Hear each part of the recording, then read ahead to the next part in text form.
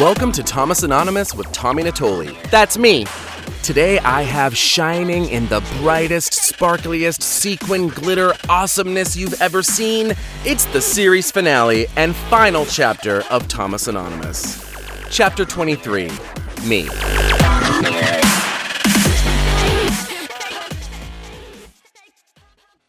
I was sucked back into the magnet town known as Pine Mountain Club. PMC, fool! I was a professional couch crasher for a few months, sleeping on the floor of miscellaneous coworkers. I always loved a floor bed, not because it was comfortable, but because nobody could really hold you accountable for paying rent. That is a classic slacker, mooch-off people move. Oh man, look at me, it's so sad, I'm sleeping on the floor and I have nowhere to go. You can take the boy out of Wareham, but you can't take the shady Wareham out of the boy.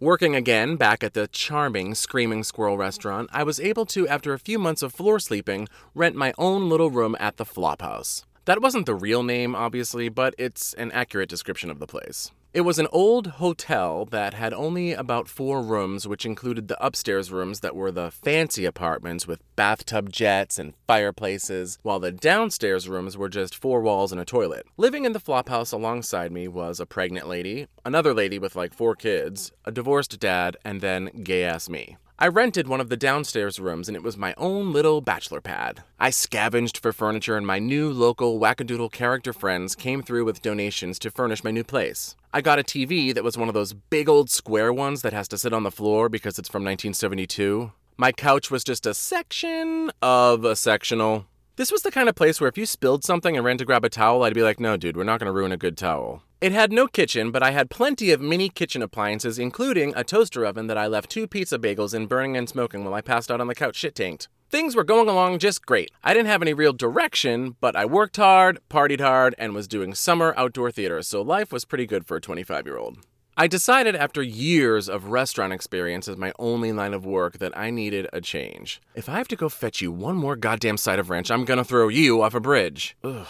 Why couldn't you know you needed napkins 5 seconds ago when I was already here at the table? I needed a big change, and I knew I had to act quick before time flew by and I was a 75-year-old cocktail waitress in Laughlin with bleached hair. No offense. PMC only has 2 good, decent places to work. The water company, and the clubhouse. The clubhouse is like a country club for the Property Owners Association. There's a fancy bar, and a bistro, and a pool, and horses, and the stupid golf course. I knew I had no redeeming skills to work at the water company, but I knew I could somehow con artist my way into the clubhouse if I really wanted to. Mission get the fuck away from the Screaming Squirrel was a go.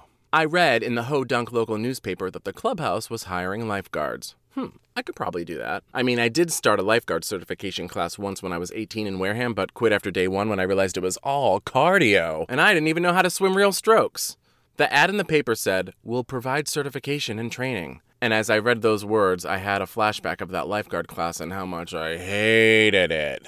But then I looked up at the restaurant I was in my disgusting apron with smears of food shit across my crotch and thought, screw it, I'm gonna be a lifeguard. I interviewed at the clubhouse and crushed it. I'm awesome at interviews, and you can read all about that in my next book titled 37 Jobs and I Quit Them All, Except the 2 That Fired Me. The clubhouse loved me, and before I knew it, I was driving down to stinky-ass Funk Bakersfield every day to my lifeguard class. This course sucked everlasting donkey dick, and it wasn't a class, it was a boot camp, all day, every day. I'm still bitter. It was the best and worst experience of my life. It was the worst because it was a challenge physically and mentally, but then it turned into the best because I rose up to every challenge and surprised the shit out of myself at my own determination to abandon the restaurant biz. The first day of lifeguard boot camp, they had cuts. That's right, they were sending bitches home. They made you swim 25 yards freestyle, dive down for a brick, a bunch of bullshit stuff, and they were cutting people after each round like, thanks, better luck next time. I started to panic because I couldn't really do lifeguard swims. I remember a lady yelling at me, "Side breaths!" And I was like, what the fuck are those? I looked over to the other swimmers and started to copy the way that they were breathing. I somehow used Jedi mind powers for them not to see my lack of skills, and I made it through and I didn't get cut. Yes, me. Every night my body was so sore and reaching my arms above my head was just not an option. But somehow, some way, I kept on going and I made it through every dumb test, including diving down 14 feet of water and grabbing a loser off the bottom of the pool. At one point during that challenge, I remember treading water after many failed attempts at surface diving to the bottom, and I just told myself, I don't want to deal with grease traps and onion rings. I need to suck it up and do this.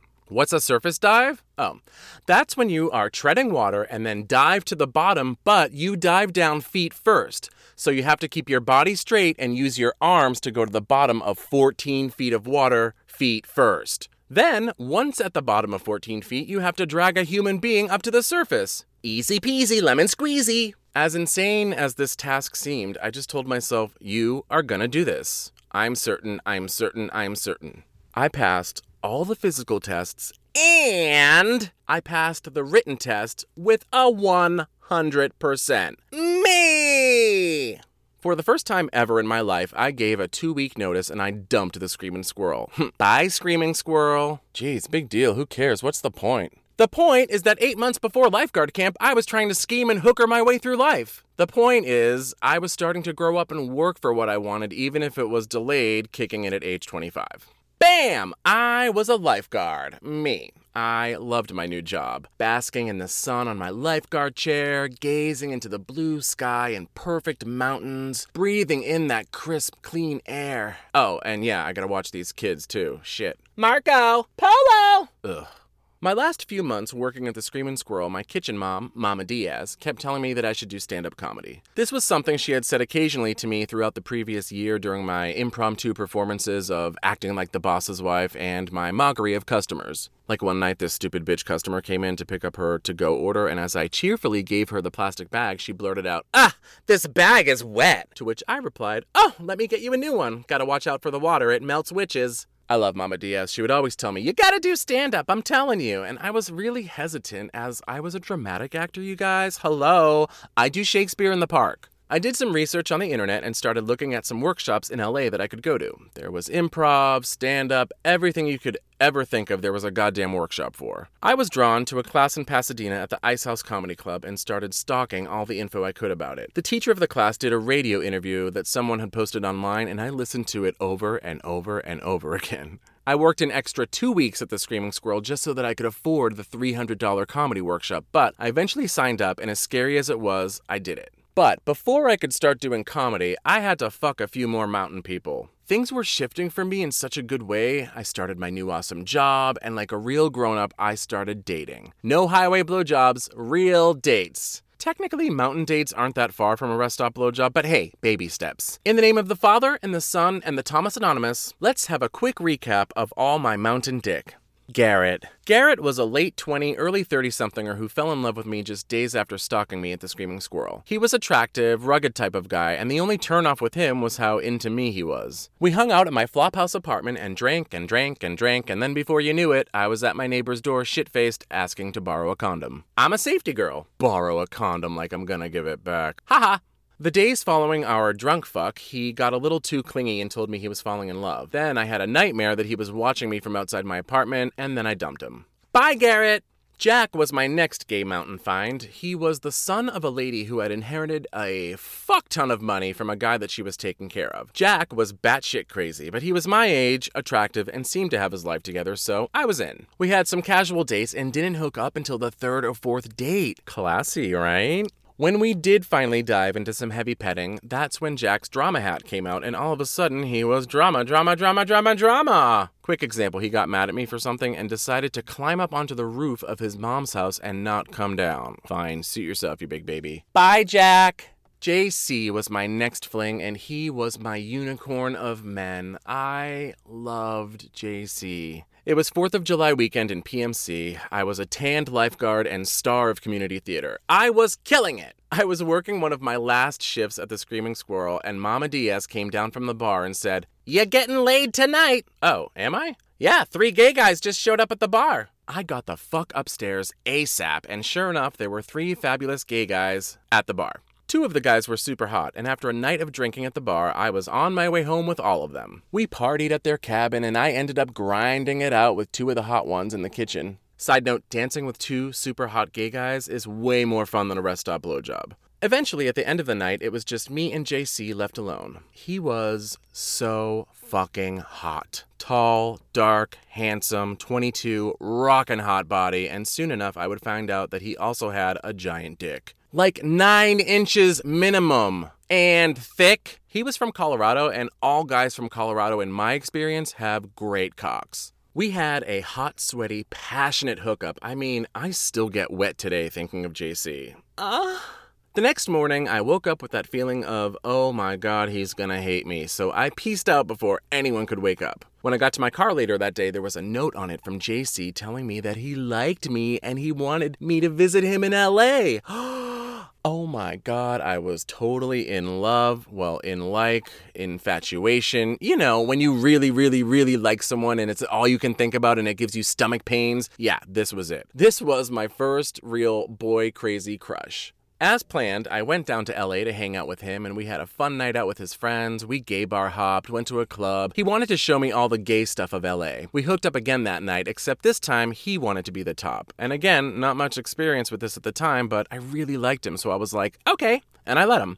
Don't forget, he is 9 inches and thick, so this didn't last long. Then I made the biggest rookie mistake of all, and I told him that I'd never really done that.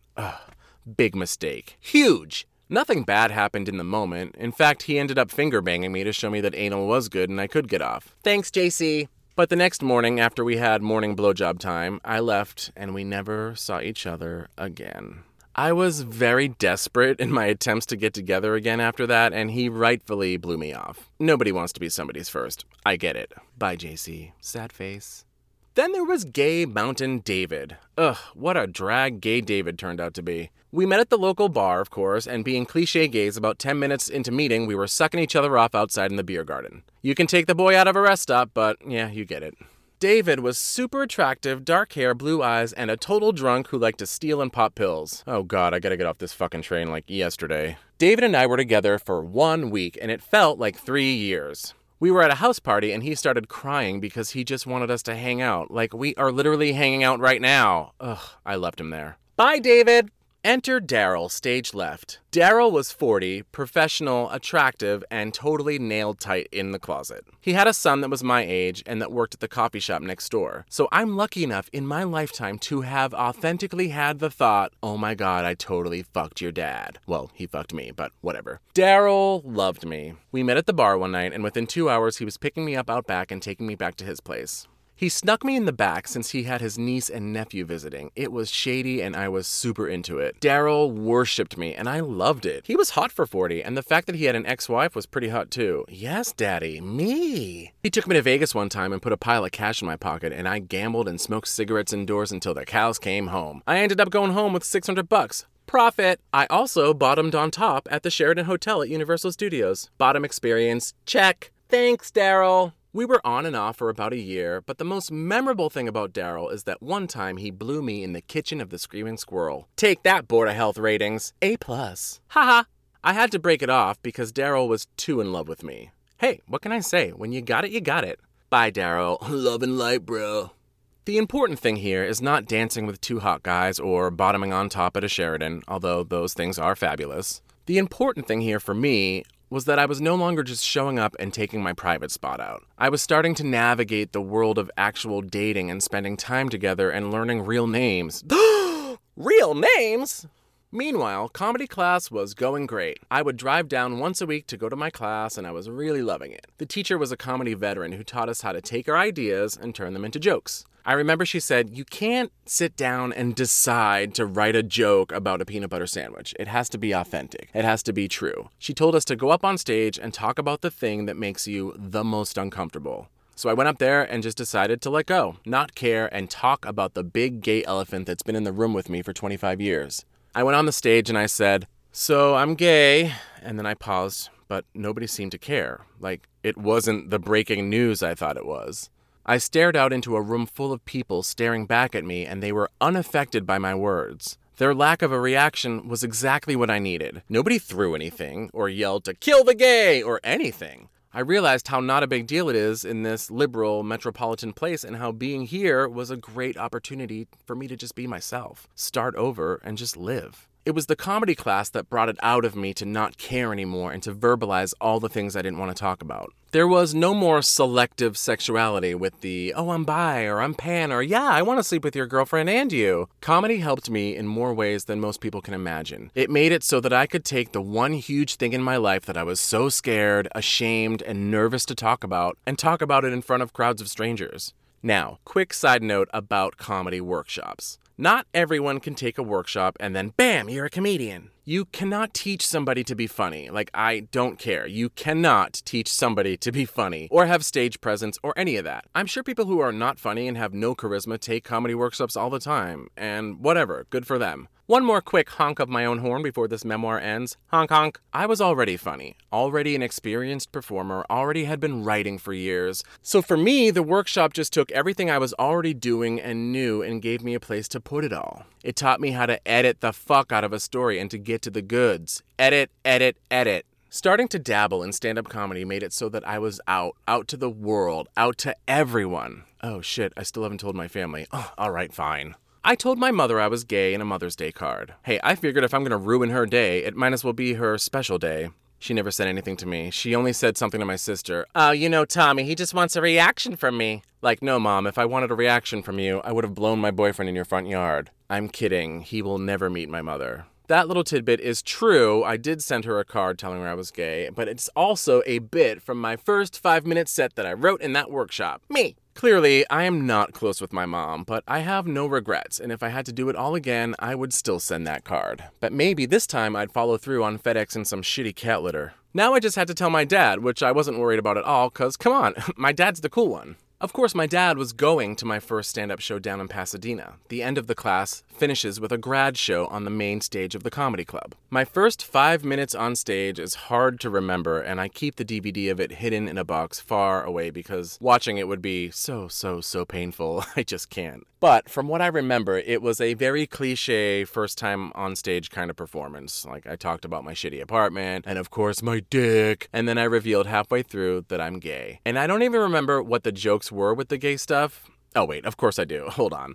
So I'm a typical gay guy, you know, really bad at relationships, really good at anonymous sex. I'm so bad to the point when someone says, hey, my name's Joe. I'm like, whoa, Joe, slow down with the names. I think we're moving a little too fast. And scene. I killed it, though. I killed it, as most people do at comedy grad shows. And honk honk again, I also had the most people in the audience. I had about 20 people drive almost 2 hours from the mountains to see me perform, and that was like such a special treat. I'm gonna skip the part where I spent the next 2 years wasting my life and energy at bringer shows and learning the hard way about the comedy scene and how I'm not a comic. But that first night of comedy was phenomenal. To have the support of so many people was inspiring, and it felt super duper amazing.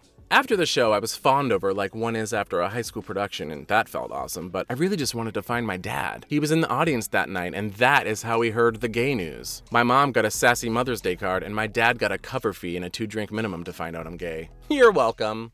Dad was drunk when I finally found him and my Screaming Squirrel friends. He hugged me and told me that he loved me and was beyond over-supportive. We all went to a burger joint for some food, and after that, as we left, my dad said he wanted to drive in my car with me. I love my dad forever, but he was shit-tanked, and the last thing I wanted to do while sitting on my post-show cloud 9 was invite Drunky McDrunkface in my car for the ride home. I fully lied to him and said that my car had a bunch of stuff in it, and I made my friends take my drunk dad home.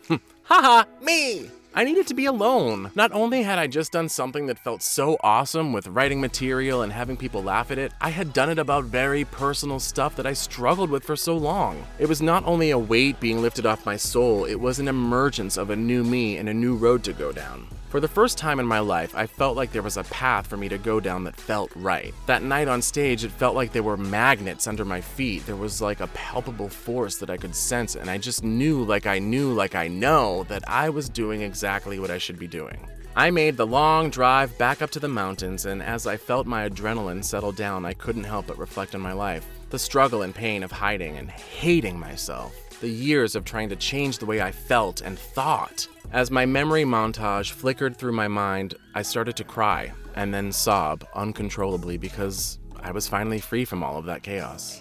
It was that night on my ride home that I was born again. Not in a Christianity cuckoo for Cocoa Puffs kind of way. For the first 25 years of my life, I spent so much time pretending and molding myself to what I thought I should be or what I thought others wanted me to be. That person was no longer inside of me. I shed the skin of that old life and emerged as my true self. I could have my authentic reaction to things. I could be feminine if I wanted to. I could live life without a filter. I can do anything except math. I really suck at math. But if I want to, I can answer the door for the pizza guy in heels and a wig. I can play Barbies and braid their hair while I sit and watch TV. I can even put a t-shirt over my head and pretend to be a goddamn mermaid if I want to. I can be me. Me, me, me. You did it, yay! Make sure to follow me on Instagram at @TommyNatoli. And you can also follow the show on Instagram at ThomasAnonymousPod. Leave us a review on iTunes or just take a screenshot of some nice words you wrote and put it on the socials. What do I care? Express yourself. Thanks for listening. Okay, bye!